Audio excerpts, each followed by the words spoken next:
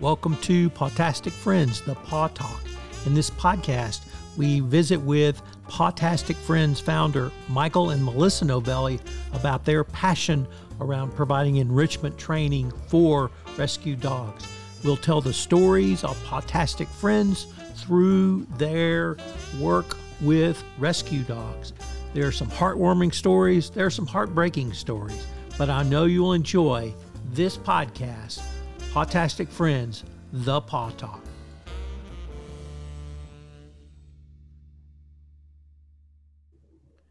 Hello, everyone. Tom Fox back with Mike and Melissa Novelli for another episode of Pawtastic Friends, the Paw Talk.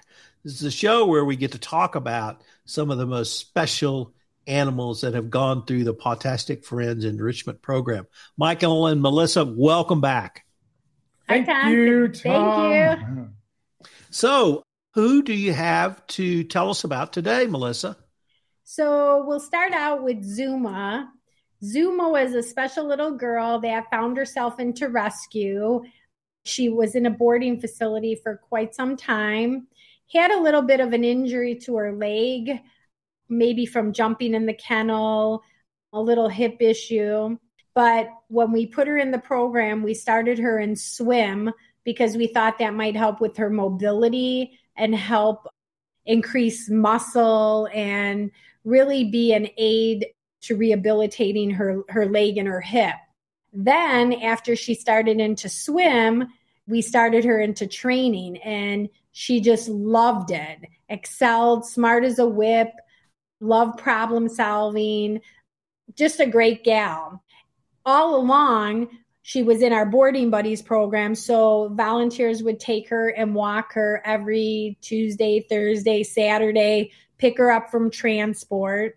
And that being said, two of our great volunteers, Tom and Nancy Richards, just fell in love with Zuma. They transported her to training. They transported her to swim. They took her on overnight staycations at their house and just fell in love with her, transported her to the vet to check on her hips and her legs. Then they fostered her because she needed to have a more peaceful place instead of in a kennel where barking dogs surrounded her and she was jumping around. So they took her into their home and gave her a peaceful place to recover and rest her leg. And it just did wonders for her. So all that being said, she actually was up for adoption and somebody happened to be interested in her, but Tom and Nancy couldn't let her go. So now she became Zuma Richards. They adopted her and she's living life large and living her happily ever after. Melissa, I heard you say something I'd not heard before, which was problem solving. Can you tell us about the problem solving part of your enrichment training program? So problem solving activities and puzzles where they hide treats and they have to solve the puzzle. Problem solving is also involved in our nose work program because they have to search and solve puzzles by finding the treats. And it's such an amazing task for them because it's like running outside for like 2 miles or 3 miles. It exercises the mind and it really exerts a lot of energy and keeps their mind sharp, but really keeps their energy level maintained. Okay, next up we have Pama. Okay, so Pama, this is a crazy one here. Our location of the Enrichment Training Center is Pama Lane. So I was in Chicago, business trip, and one of our trainers says, I think somebody tied a dog to the fence. So she sends us a picture. There's a bag. There's a leash. There's no dog. We're like, where's the dog? So the people behind us, the dog got off the leash, and they held the dog over there behind us in the building. And we're like, okay, now what do we do? So we reached out to one of our rescue friends, Animal Network. They took the dog in. And since it was tied up to our fence, we paid for all the dogs' medical because, we want all the dogs spayed and neutered. We paid for all the dogs' boarding, and we paid for all the dogs' training. And Melissa, every dog she meets, she wants to take home. If it was up to her, this house would be full of 101, not Dalmatians, but pit bulls and Chihuahuas and everything else. So Pama eventually got adopted, but that was one of the cases where the owner couldn't take care of the dog anymore and, just basically tied the dog to the fence, hoping we could help, and we did. So that was great that we had the ability to help the dog that he couldn't care for anymore and get it training, pay for its boarding, pay for its medical, and find it a new home with our rescue friends at Animal Network. It's just amazing that how many people are struggling right now. Today at the center alone, we had 4 calls of people that wanted to surrender dogs. One lady, her grandma had passed away. The dog had puppies, pit bull Chihuahua puppies. So, spade and neutering is a big thing that a lot of people, they just don't know. They need to be more educated on that. That's a great point, Michael, because having spayed and neutered dogs is a huge health issue, not simply for the dogs, but for any offspring they might have, and really for a wider variety of animals as well. And that message, everyone tries to bring that message, and we still need to talk about it. I remember growing up as a kid and watching The Price is Right. Bob Barker, at the end of every show, have your pet spayed and neuter. But people hear it, but they don't do it. And that's what causes a lot of problems, because, my dog's cute. It drives me crazy hearing somebody's got a pit bull, but I just want them to have 1 litter. Well, that's great. They're going to have 10 puppies. And then if that dog gets another dog pregnant, it's just a never-ending cycle. It's a never-ending cycle, and the dogs suffer. And that's one of the reasons that we really prefer rescue dogs, because we know that wherever they have been, whether it was a city pound or a city shelter or private shelter or Pawtastic Friends, they're going to be taken care of medically. And that, we have some assurance that they will have received that treatment. So do you currently have a dog or a puppy that you've got that you could tell us about? So we're going to talk about Shakira.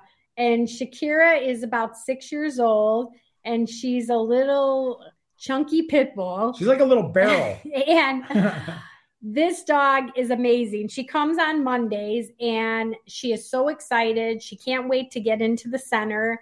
And she's actually been in the program since 2018. That's how long the dog's been in boarding. So 5 years. We met her January of 2018, and she's still in the program. An amazing dog.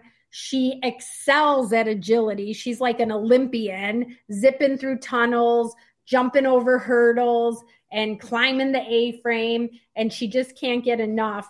She loves playing fetch. She loves puppuccinos. She's a great dog. The only thing about Shakira is she does need to be your one and only, because she's not fond of other dogs. But she has so much love. Her hips don't lie. And she's just this great dog. So Shakira. Why don't you pick up on that a little bit? Because I don't think people understand some dogs just need to be your solo dog. And doesn't mean there's something wrong with them. That's just the way they are. And how do you identify those types of dogs, and how does enrichment training help a dog who really wants to be a solo dog?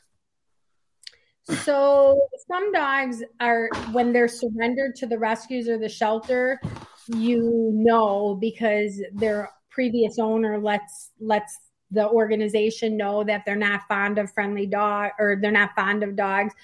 Some dogs end up in rescue because they're not getting along with the other dog in the household, and they basically, surrender them because of that.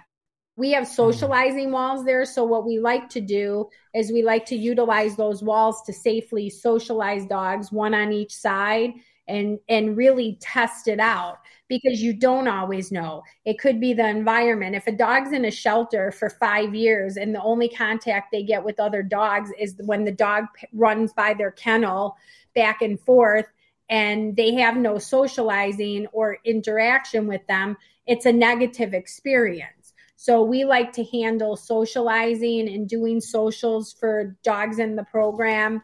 Even dogs that are outside of the program, we've helped, because it's a safe environment.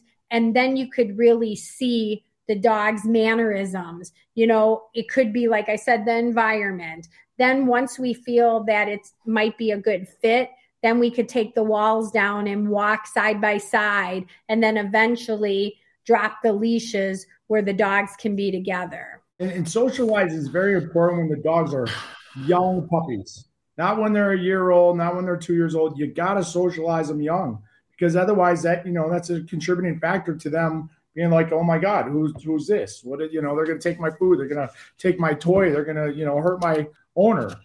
Socializing is so important. And I'd probably say that in our program, I'd probably say that 85% of the dogs are labeled as only dog household. Really? Wow. Let's transition over to, I know you've got a big fundraiser coming up, and I wanted to spend a little bit of time for you guys to talk about that again. How's that coming along? Can you tell us once again about it so our listeners will know about it and hopefully can support Podtastic Friends on your annual event?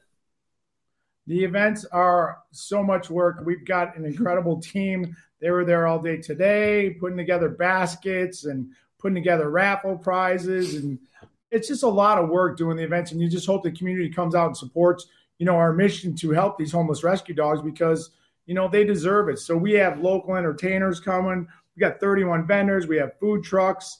We're hoping to have some media coverage. But the main thing we do these events for is to raise funds. So the easiest way for us to raise funds is people that donate. So individual donors, corporate donors, people that just want to help, change the lives of these dogs, because they don't choose to be in a boarding facility that's basically jail 24/7. So, this is our biggest event, our block party, and we're looking forward to Sunday. And then we're looking forward to Monday when we get the rest after. And then Tuesday. So tell us what time on Sunday. It's 10 to 4. 10 to 4. And 10 a.m. to 4 p.m. Once again, your address. 2200 East Pama Lane, Las Vegas, Nevada. 89119. The major cross streets are Sunset and Eastern. We're conveniently located by the airport in Sunset Park.